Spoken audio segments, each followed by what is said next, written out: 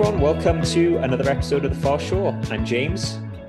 Hey everybody, I'm Andy. It's great to be back again, James. It is great to be back. You know, Andy, last week people will notice that the episode has an explicit tag next to it. So those of you that have listened to the episode will know why. But I'm wondering if we're going to get a bump in listenership. You know, now we've become edgy. Yeah, we've become edgy, and all because of a certain race of dog. That sounds like a cuss word.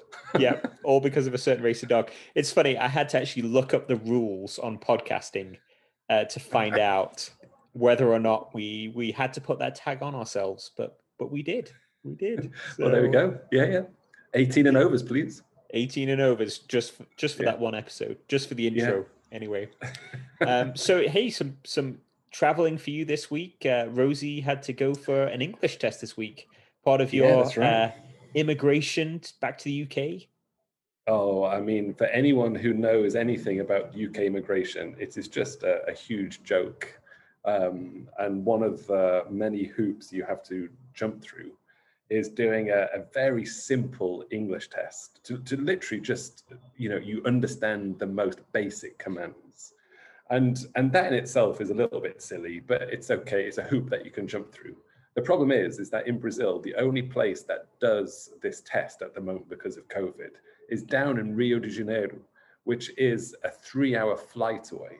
So just for a 15-minute test, Rosie had to jump on a plane in the middle of the pandemic and fly down to Rio just for 24 hours to do a test. So there we go. It's crazy.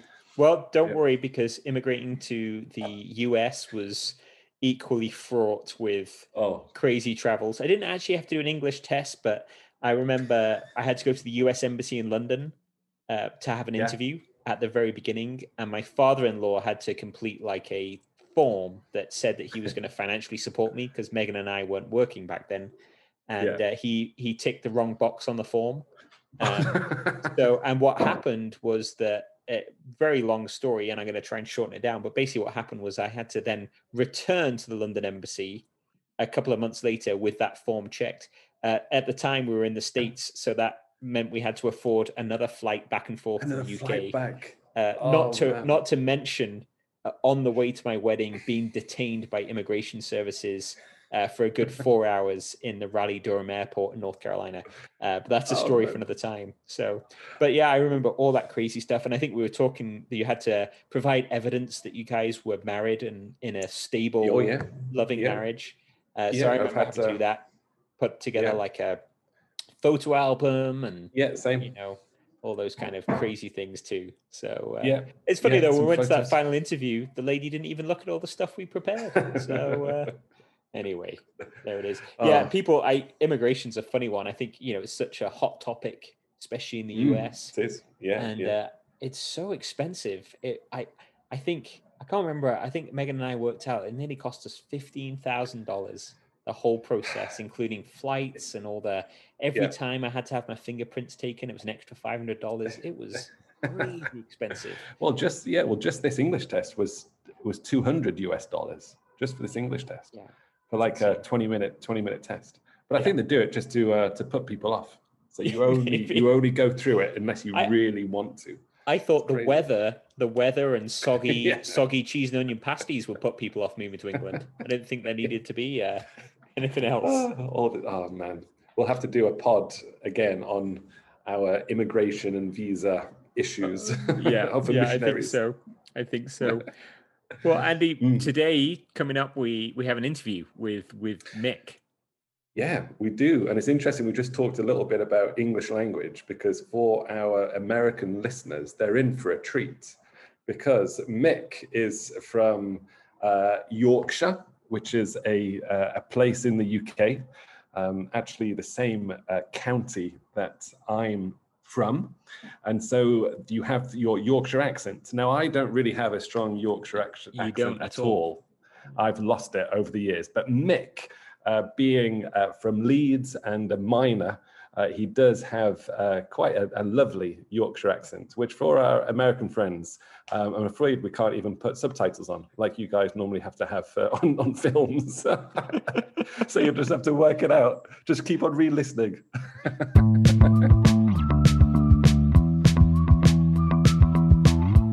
Well, hello, everybody. Today we're joined with Mick Pease.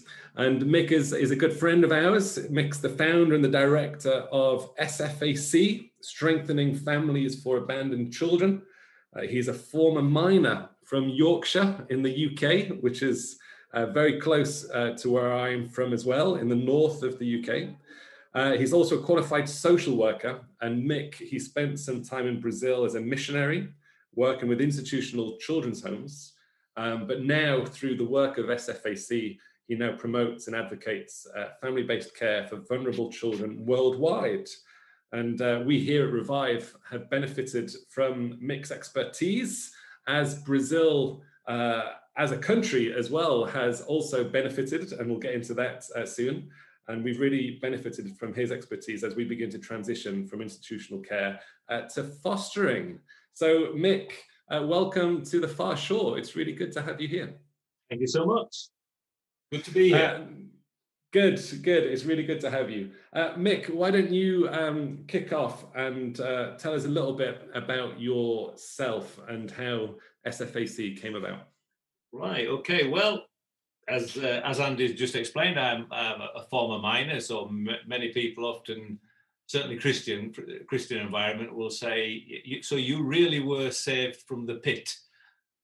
Because yes, I was. I was rescued from the pit. I worked as a coal miner for about 10 years after leaving school, and somehow found myself in Bible college for 3 years.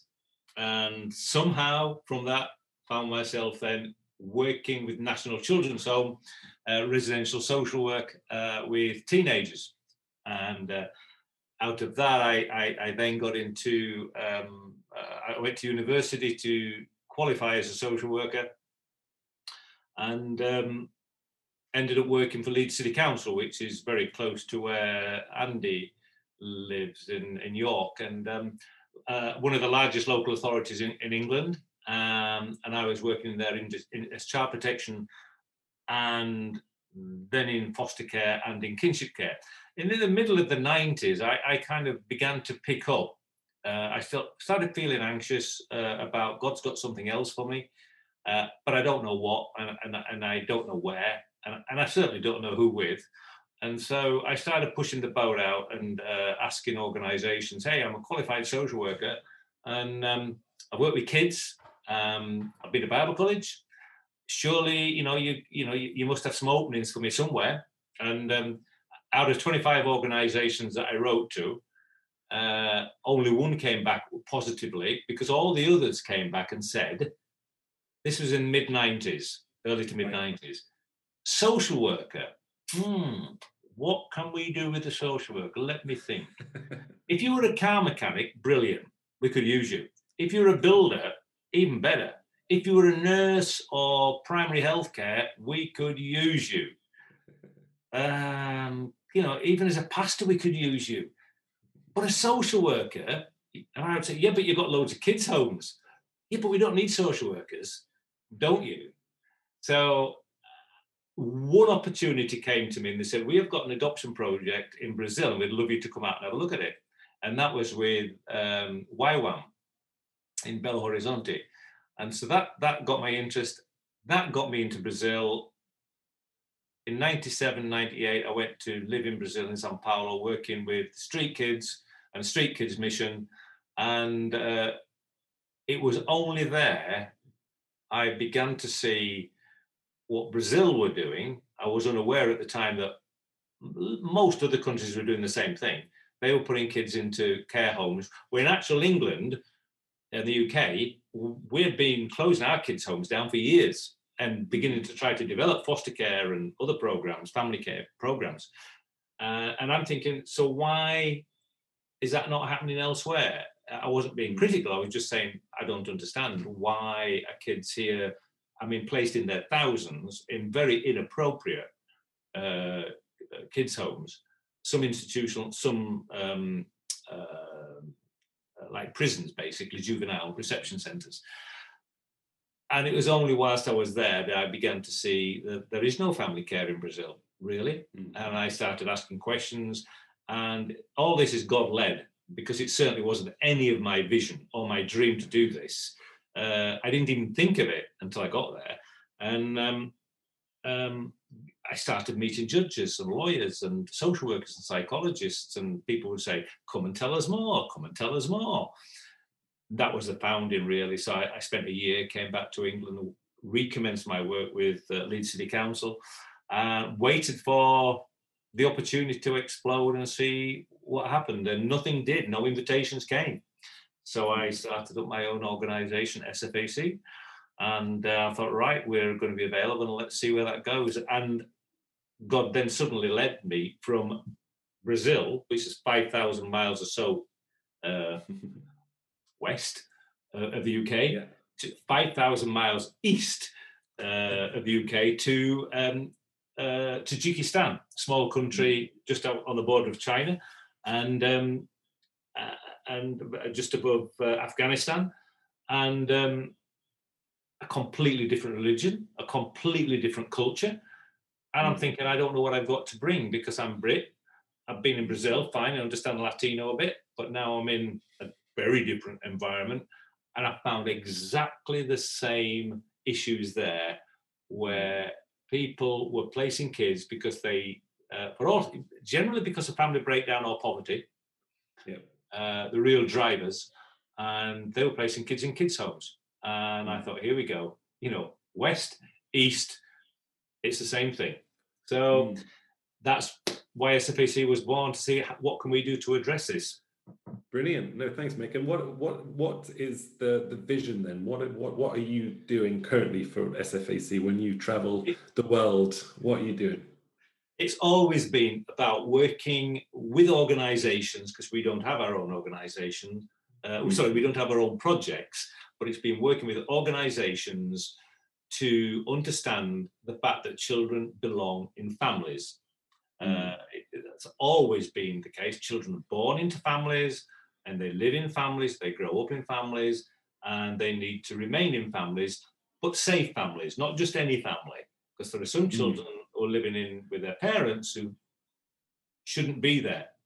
We see that in England, we see that in America, we see it in Australia, because it's unsafe. They're exploited, they're trafficked, they're slavery, and sometimes that's down to poverty, sometimes it's through lack of education, sometimes it's, well, that's what happened to me, that's what you do with it, that's how I grew up, so therefore, and it's about educating people about there are ways to look after children in a safer and a better way, and get them into families and not just putting them in institutions. So if it's about preventing family breakdown, if it's about getting kids back into their families or their extended families or into foster care, but it's sharing knowledge and skills and experience, which we have lots of. It's turning good intentions into good practice. So lots of people will start off saying, well, there's these kids, we're going to do something. Let's build a children's home and let's put them in there. And then that'll be fine. Well, it isn't. And there are lots of reasons for that, actually. So we're turning there are good intentions. You want to help a child who are in distress or vulnerable. Yeah. But there are better ways to help children once you become more knowledgeable and understand the issues a lot better than what you did before. So it's a practice-led organisation that uses that. We understand theory, we have the theory, but that isn't what we talk about. We talk about practice. How do we do this better? No, that's great, Mick. We're gonna get into kind of ripping apart institutional care soon, and I think lots of people they understand what a children's home is. People will automatically think of orphanages, and so they kind of understand what a children's home is. We're going to talk a lot today about what we would call family-based care. Now, Mick, do you want to just take a few minutes just to perhaps define what we mean by family-based care and perhaps the different methods they are of family-based care? Well, family care is actually family care rather than family-based. we're not based on a family. So I would say, yeah, it is family care. So family care, what that means is that preferably for children, that they should, if we can help them break family breakup, bearing in mind a lot of kids finish up in children's homes because of poverty and violence and drugs and crime and various other things, but poverty is always there. And what an opportunity for the church to get involved with programs in communities, with kind of like creches and kind of like, in here we have them, don't we, in the UK, where we'll say after school clubs. I was in Mexico only a couple of years ago, and the amount of kids that were in children's homes in Mexico, and the parents put them there voluntarily because they said the kids are safer in the children's home. When we go to work at 6 a.m, our kids are hanging around. When the kid comes home from school at 4 o'clock in the afternoon, we're not home till 7 p.m. The kids are hanging around. When they're hanging around, they are easy prey for the kidnappers or for the gangs to run drugs from crime. So they thought they were doing the right thing. And what we're saying is, well, even better than putting kids in the children's home, how about instead of forget the children's home and actually go back into the community and put school clubs on so that kids can be there before mum and dad go to work, after mum and dad are going to work, and before they come home at night, and then they know their kids are safe and they can go and live at home. So those kind of things, preferably to keep families when their real reason for putting a child into a children's home is because of poverty, keep them with the biological mum and or dad, wherever possible, if it's safe. If that's not safe, for whatever reason, and sometimes it isn't, and we have to look at that seriously, then kinship care, that's something that globally countries have done that long before children's homes ever existed, orphanages ever existed. That's what traditional, where people in the village would look after somebody else's child because they become orphan because mum and dad had died, or they'd run away, or whatever, or just couldn't do it. Then somebody else would do that. Then, of course, children's orphanages came on the scene, and they thought, well, fine, we don't need to do that anymore. We can hand them over to a children's home, and they can look after kids. So, going back to what's always been around for centuries is kinship care. Look at kin. Are there brothers and sisters, aunts, uncles, cousins, grandparents who can help, who would look with a bit of support, would look after that child? And that's what we're doing massively in the UK. And there's a huge proportion of kids who can't live with mum and dad for whatever reason are living with grandparents or relatives. So that's kin. So the prevention and is that we've got reunification, where kids could go and live back with mum and or dad. Because we're going to help them. So the family broke down, went into an orphanage. Now we get them back there. And then you've got, for some kids, family don't want them, or they're not safe. They're not appropriate at all to look after kids. That's where foster care comes in. And foster care can look after kids for 3 weeks, 3 months, 3 years. It depends whether it's with the government or it's an independent voluntary arrangement. But it's basically stranger foster care, where kinship is blood related. So that's that one. Then at the end of the line, really, you've got adoption. And there are some children that do not want to live in family care at all. They want to live in a children's home, and they want to stay there. And for some children, that's the way it has to be. And we can never put children's homes out of the equation. They've always got to be part of that package. So that's the range of it, but keep them small, the children's home small, with a lot of emphasis on family rather than institutional. Yeah. And like I said, we're gonna rip into a little bit into institutions, but you have made it very clear, and it's good to make it clear again, that there is always a role for children's homes in the care package. Yes, exactly.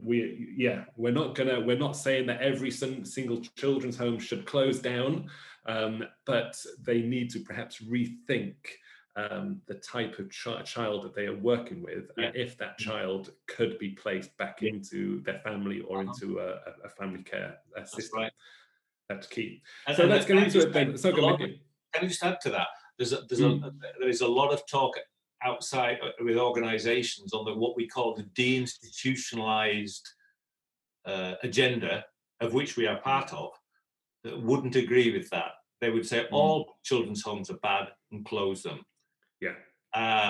All I'm saying is England, we've been on this journey a long time, and we still have children's homes. Yeah. America still has children's homes. Australia still has children's homes. So the developed world still has children's homes. The idea that in the developing countries or the less well-off countries are going to suddenly close all their kids' homes when there's not a lot of healthcare or medical care or social care facilities around to help families in distress, and many of these families are living in extreme poverty in shanty towns, etc. The idea that you're going to close them all is nonsensical in our view. So that we always think it is a part of the package and should remain a part of the package. But as you said, it's important that we make sure that many of the kids in these kids' homes don't need to be there. They don't need to be there. And part of our experience as practitioners is to say, we have to find out which ones need to be there, want to be there, or don't need to be there. And what else can we do? Yeah, real. I can imagine, Mick, already quite a few of our listeners are perhaps thinking of an organization that their church supports. You could walk into a church in the UK or the US and, 9 times out of 10 on their mission support board, they will have a relationship with a missionary or an organization in Africa, Asia, or, Latin America. That is running an orphanage or a children's home. And obviously, well-intended people, and they're perhaps thinking, oh no, what about this organization that we support? We've already talked a little bit about the challenges of institutional care. Mick, if you could give perhaps what are Mick's 3 main reasons why family care is preferential to institutional care. What do you think? Yep. Well, if I'm speaking to a Christian orphanage, orphanage, where did that word come from? If I'm speaking to a Christian group, then I always say Psalm 68:6, God puts the lonely into families. Amen.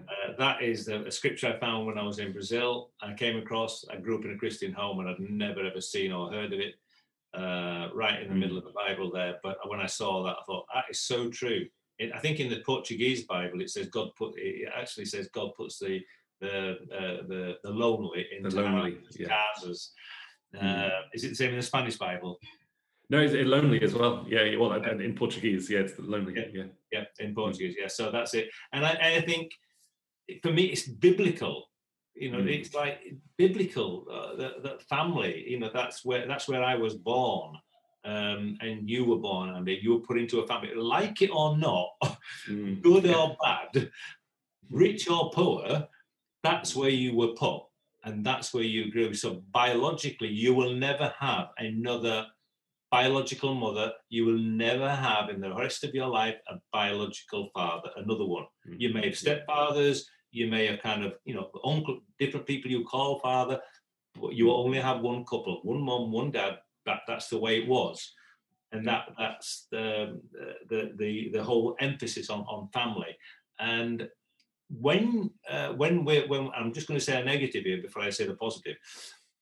When we remove, or when kids are removed, either we remove, government remove, or organisations move because of voluntary arrangements, children out of their home without real good reasons, and I mean real good reasons, we are separating them from their culture, their origins, their identity, their neighborhood, their community, their language, their style of life, their friends, and we're putting them in a completely different environment, often westernized, because if that children's home has been supported by funds, it often comes from the West or developed countries, and that's who will fund them, so therefore their clothing will replicate that, the food will replicate that, the televisions and the computers that are there are going to replicate that, and they're going to grow up, I call it, they're going to be reculturalized. They're deculturalized and reculturalized into another culture in their own country, and often lose touch with their, if you're in Africa, in Uganda, for example, where I think there are about 80 dialects, it doesn't take long before you actually lose your biological tongue, your mother tongue, you lose it. And you learn English, good grief. and you learn English because you have a lot of, volunteers, and it's, English speaking churches that do the sport. And so they send staff over to help until they learn to speak English, and they lose their mother tongue. And that's the price they pay. Yeah. How at 18 or 16, when they leave, are they meant to go back to their community and integrate with their family and their community and their friends as of many years ago? How are they going to do that when they've been deculturalized? It's like, we never knew you. Who are you? You're not, yes, you've got the name, but you're not the person we once knew. So then now, where do you belong? You don't belong in the community that you were born. You don't belong in the community that you've been raised up in, the children's home, because you come 18 and you have to go out your own way. That's the way it is. Where do you go? Yeah. You don't belong anywhere. You belong in the middle. You belong a little bit there and a little bit there, but neither do you fully belong. Yeah. That's a scary place to be for kids. So that's to me, that's the big negative about kids' homes, when we're needlessly separating kids away from their families. But the positives about the families, children belong in families. Family identity is to know your roots and your background is crucial when you grow up. And if you don't believe me, the televisions these days, well, certainly in the UK, I don't know about America, but in the UK, where people are always, they're following their ancestry. And particularly people who were adopted are tracking back. Where did I come from? Why was I adopted? Where was I adopted from? And they're wanting to go back and check that. That's the powerful drive that most people as an adult, 20, 30, 40 years of age, that's the drive it has that takes you down that route. So we can never ignore children's identity. Their roots are so important. I think another key one about family, where do you learn to become a parent? Do you go to college? Do you go to university? Do you read boatloads of books about them? You don't. I'll tell you where you learn to be a parent. You learn because when you're living in a family as a child, your children now, Andy, I don't know how many kids have you got? Two. So your two kids, even though you don't know it, are watching you and your wife, and they're listening to you, and they're mimicking you, and they're learning from you, and they're learning lots of things about education and language and cookery and bakery, but they're also learning inside, and it never gets talked about, how to be a parent. So that when they become a parent, they have an idea that how they were parented becomes their reference point, because they've experienced it directly to themselves. Now, there are things that they will replicate because what you and your wife did were good. And there'll be some things that you think, I'm not doing that. I'm not doing that because I never liked it when my mum or dad did this to me or maybe that. Never, so I'm not going to do that with my kids. But never, that's not the point. The point is they have a reference point on which to make those judgment calls. Kids who grow up in institutions don't have that because they grew up in group care with various members of staff who change and have different views and probably organisational changes, and then they go from one home to another home. So when I worked in National Children's Home in residential care, what they used to do is a child would be in a home for 0 to 2, the baby home. And then when they became 2, they went to the next house. And then when they got to 5, they went to the next house. And when they became 9, they went to the next house. And they went round and went through all their houses. Different staff, different routines, different expectations. Which is right for them. They don't have a reference point. So children living in a family, be it a foster family, adoptive family, a kinship family, or a biological family, parents, but at least they have a reference point about what it's like to be a child and how to be parented. And the individual care that they get with a family should be what we call kind of attachment. They become attached to one person, their primary caregiver. It could be their granny. It might not be mum and dad, because mum and dad might not be around much and they might not be great. But whoever's looking after them, that's who they will become attached to. So they learn how to attach to people and make significant key relationships. So it's about individualized care in family, whereas in group care, it's about group care. And in group care, there are rules. There are lots of rules, and there have to be, otherwise chaos reigns. And those rules will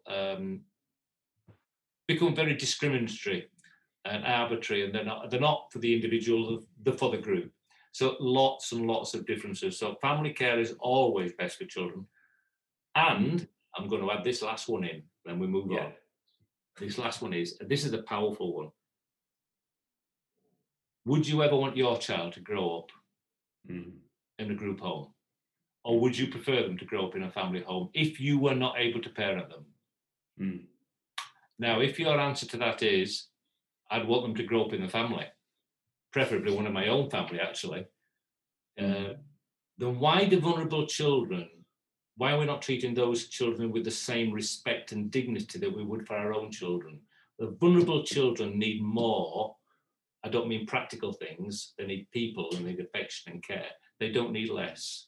They need more individual time to cope with the loss and the rejection and the abuse and the hurt that they've already experienced in the years that they've lived.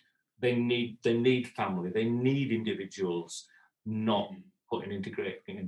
Particularly younger kids don't need to go. Younger children should never go into children's homes. Anyway. No, brilliant, Mick. Wow, I think that was more than three reasons, but that was great. But that was the biblical. For us Christians, definitely, it's the way that God plans for children to be brought up in families. It's individual care, so important rather than group care. And then also, what would we like? What's our ideal for our own children? And if we're treating other children differently to how we would treat our own, then we need to really question the reason why we are doing it. So brilliant, some really good things. So let's now think. So perhaps we've now, Mick, have caused a real dilemma for some churches and some people who are thinking, oh my word, we are supporting an institution, or we are supporting a children's home, or perhaps even the children's homes directors, like me, are listening, and we've been working with kids' homes for a while. What would be your advice to these people to help them begin the journey to perhaps transition from institutional care to family care? Well, the thing that the massive positivity is the fact that you've been out there doing something, trying to do your best, trying to help these kids in the way that you thought was best. That is the huge positivity, rather than sit back and say, well, we're not going to do anything. What can we do? Who am I? Those kind of things. You've actually got up, you've made an effort, and you've gone and done something. So great intentions. That is the motivation, and great intentions is the power that will drive the thing that you're going to drive. But what it lacks is knowledge about what you're doing and why you're doing it. You just, it's like orphanages have been, from certainly as long as I can remember, back in the 60s, but way beyond that as well. Where I often call it they were the first and only port of call. In actual fact, orphanages and children's homes should be the last port of call. Because when they're the last port of call, you've looked at every other possible option for each individual child. And therefore now you know that the children that you've got with you, these are the ones that need to be with us. So there's a whole point about what we call transitioning to what are these other options, these other ports that you call that. What are they, and why are they better? Some of which we've been talking about today. And then the next stage was, well, how do we do that? Well, how do we do that? When you're working with children, and when you're working with your own children, the child's best interests should be at the heart of everything that you do. Everything that you do. Now, you're going to get it wrong as a parent. I got it wrong plenty of times. It's going to happen. That's life, isn't it? That's humanity. We're going to get it wrong many times, but you can always recover. You can always recover and apologize and just say, I got it wrong. Even as your dad, I got it wrong. But it has to be in the child's best interests, and not always what we think is in the child's best interests.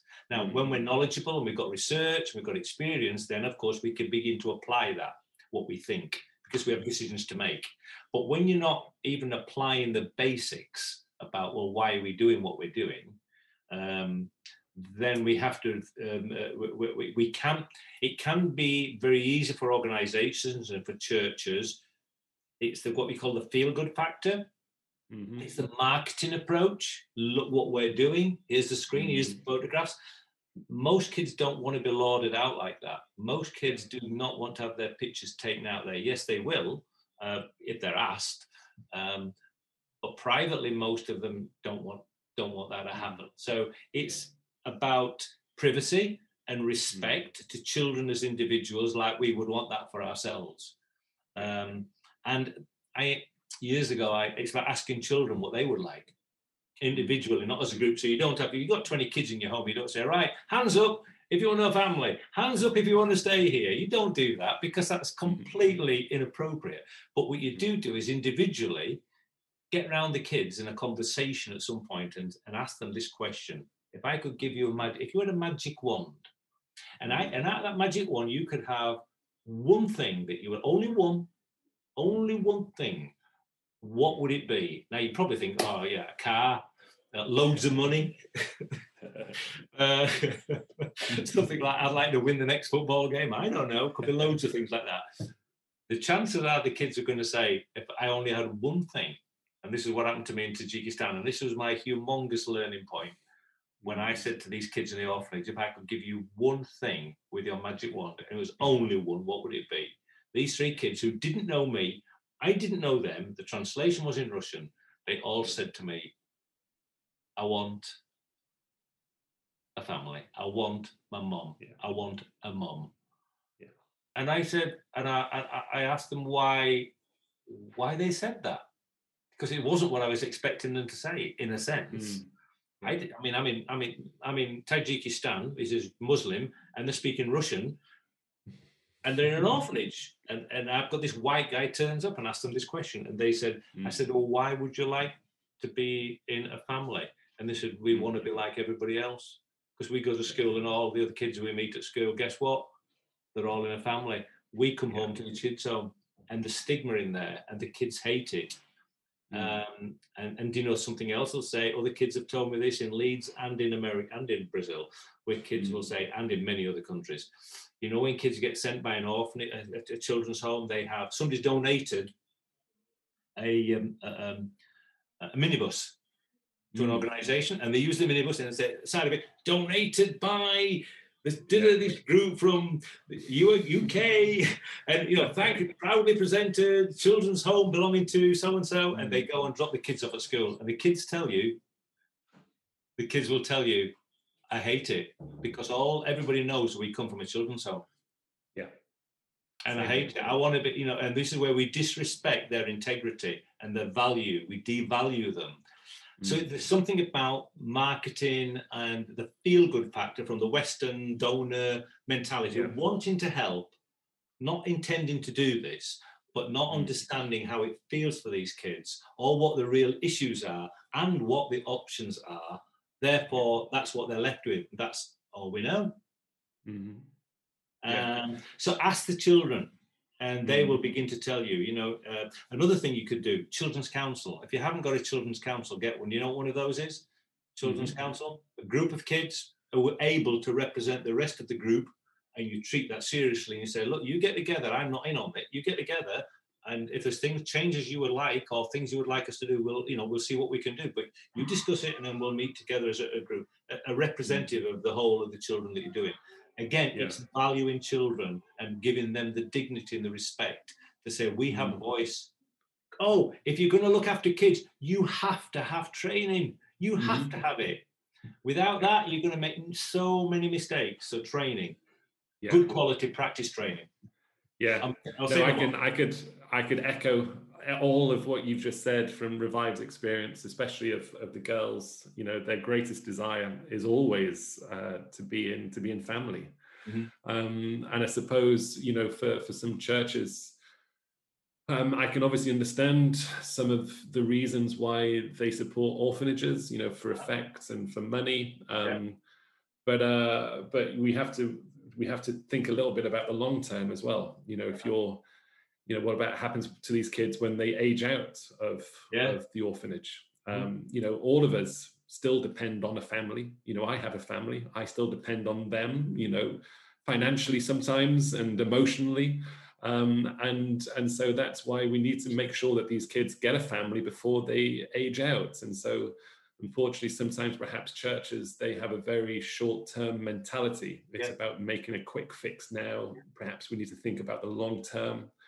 I think sometimes as well, I've come across some situations where people like us, Revive in Brazil, we run a care home, and we would like to transition to perhaps family care, but our main sponsors in the UK or the US who give us money, we are perhaps a little bit scared to tell them that we would like to transition away from care homes, because we're worried that they will stop funding us, because they perhaps won't want to fund just families. They want to know, they want to see the house and see all those happy kids smiling at the dinner table with the food that the church has provided for them. And so I'm hoping that this pod has perhaps encouraged people to start that conversation. If you are a church and supporting care homes, perhaps the Mission Support Committee, you guys just need to get a Zoom call going down, talk to them, say, guys, have you ever thought about family care? If you have, brilliant, because we want to support you in that. Mick, do you have any, if some people are interested perhaps to know more about family care and getting involved perhaps in this and supporting organizations, do you have any resources that perhaps you could well, I can, we're building resources all the time, but as a charity, but the things which is my personal book, which I do believe you've read, Andy. I have. I've got it here actually. You've got it there? Do you want to tell us what it is and where we can find it? Believe it or not, it's called Children Belonging in Families. It's published by an American company, publisher. So it is available in America, and you can get it through, in America, in the UK, you can get it through childrenbelonginfamilies.net. Childrenbelonginfamilies.net, that's all one word, .net. And in America, you can get it from Global Child Advocates, all one word, .org/shop. globalchildadvocates.org/shop. And they have a stock of these and they will whip it out to you. And that's cheap. You can actually get it from Amazon, but it's cheaper from everywhere else. No, brilliant. No, thanks, Mick. I have read it, and I can say it's a very, very good book. It's good to hear Mick's story, and it is very powerful, the book that he has. We will include those links in the show notes on the pod, so people can find it easily. Any other resources, Mick, that might not have been written by yourself? There's quite a lot of stuff that's been around a long, but really good stuff from 2010. So you know that this isn't just something that's just been happening now. This has been on the move for the last 20 years. This whole development. There's Save the Children did a document in 2010 called Misguided Kindness. I think that's a very apt title. In being kind, you can be misguided. Effectively, that's what we're saying. Yes. And that was 2010, so that's 11 years ago. But it's still relevant. So read it, and it's good reading. It's good, and that's available if you Google that, Misguided Kindness with Save the Children. There's another one called Families Not Orphanages, and that's done by the Better Care Network. Another one from Tearfund in 2017 was called Caring for Orphans. And so there's stuff coming out all the time as research, particularly about neurodevelopment in the brain and how stuff like that's happening now. It's even more crucial about why kids need families and not institutions, because of neuro things, what we're learning now that we didn't know 15 years ago, 10 years ago. Exactly. So, so I would say certainly down that route for simple, good reading. Lots of arguments for and good research documents. Yeah, that's really good, Mick. I suppose for those Christians who are perhaps wanting to see the kind of Christian arguments for fostering, Krish Kandaya and Home for Good, that's a good book, which is a bit more biblical in the foundations. Mick, thank you so much. Our listeners can look out in a few weeks' time. There'll be another pod taking a lot of what me and Mick have just talked about and talking how we at Revive are implementing all of those things and how our journey in transitioning from institutional care to family care as well. So look out for that. But Mick, a huge thank you for today, and may God bless you in your mission as well.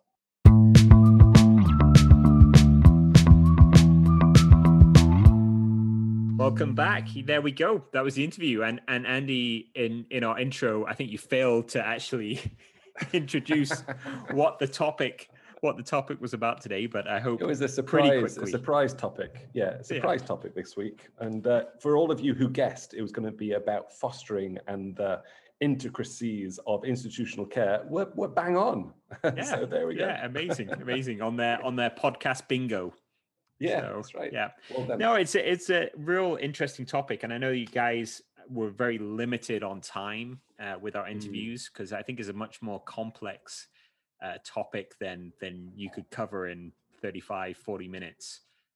Which we actually didn't, and you had to like you cut like 20 minutes off it. So. I did, but I tried to leave the core of what you guys talked about in there. The highlights. And I think it's really interesting, Andy. Obviously coming from Revive too, it's kind of setting the future for Revive. You're kind of talking against almost what Revive is set up to do right now. Right, and we'll do another when we do a kind of Revive update. I'll do one with our fostering team to give a little bit more info about what the future is for Revive. But yeah, it's definitely the future, and it's the way that Revive is transitioning. So stay tuned in a few weeks' time to find out more with what's going on with that. And I think it's so complex, this idea of fostering and adopting. And today you're specifically talking about this idea of moving from institutionalized based care to family care. I think it's also funny. I think one of the thoughts that crossed my mind is you were talking about the way churches have this kind of like glowy-eyed honey view of children's homes, that they're these kind of solution to the problem. I think also sometimes we have this kind of glowy-eyed view of adoption too, and of foster care too, that somehow and again it's that idea of people's hearts being in the right place, having a passion, being motivated, they want to do something, they want to, hey, I'm going to go and foster right now, or I'm going to go and adopt right now, and it's going to be this perfect Hollywood ending to these stories. But I know that your experience with Revive and my own personal family experience with going through the adoption and foster routes is that actually it's incredibly an incredible challenge for those families. It's messy. It's very, very messy too. And I think also, like you said, I think we actually probably just need to do a full podcast on talking about foster care and talking about it too, because I think people are genuinely interested in getting involved. Sometimes they either they don't know where to start, or they maybe know what I'm alluding to, and they've heard some scary stories or some messy stories of what fostering and adopting looks like. I think we just need to be clear that fostering, we've talked mainly about fostering this time, but we can lump in adoption as well. It's not for everyone, and motivation, like you said, is key. And if you're coming in with a very romantic view, thinking that it's going to be amazing, and you're going to be able to foster a kid or adopt a kid, and it's just going to be a fairy tale, you're completely wrong. And something which Mick would say himself that we didn't actually get into, a massive part of running any kind of foster service is the identification and preparation of the families, to make sure that you're actually choosing families who actually know what they're going to let themselves into, and who also have the support network necessary to help them through the challenges. So that's a massive part of any fostering service. So, any fostering service. And the big thing, we talk about too, is the idea in places like Brazil where the fostering service just is kind of non-existent. That's kind of the issue. That's what Mick was kind of getting at, where he's visiting these places and they have, the focus is on the institution. In places like the UK and the US, there are, a foster system in place. So if people are listening, they're interested, oftentimes you can get training and information on what it means to be a foster family. It's definitely worth exploring. And if you look at the statistics for the US and the UK, we are by far away from solving the problem of dealing with a population of vulnerable children in desperate need of family care. Yeah, that's right. And also it's important to remember that, there's never going to be any kind of 100% foster service. There's always going to be a need for institutions. There's always going to be kids who adapt and fit better into institutions. So even in the UK and the US, it's a mixture. There's more kids, thankfully, placed in family care, but we do still have institutions. And so it's just about using both of them to the best of their abilities and working in partnership. Well, Andy, thanks for doing that interview. Did a great job. Thank you. I'm sure I did, and I'm looking forward to doing many more amazing ones to come. Exactly. Well, I edited it out to make it seem like you did a great job. Anyway. So, thank you. It's always the editor who makes a good interview. That's right. That's right. It is. Okay. Well, we look forward to seeing everyone again on the Far Shore soon. See you soon. Thank you for listening. If you'd like to get in contact with the show, you can email us at thefarshore@reviveinternational.net. To learn more about the work of Revive International, you can find us on Facebook, Instagram, or our website, revive-international.org. Please subscribe to keep track of new episodes.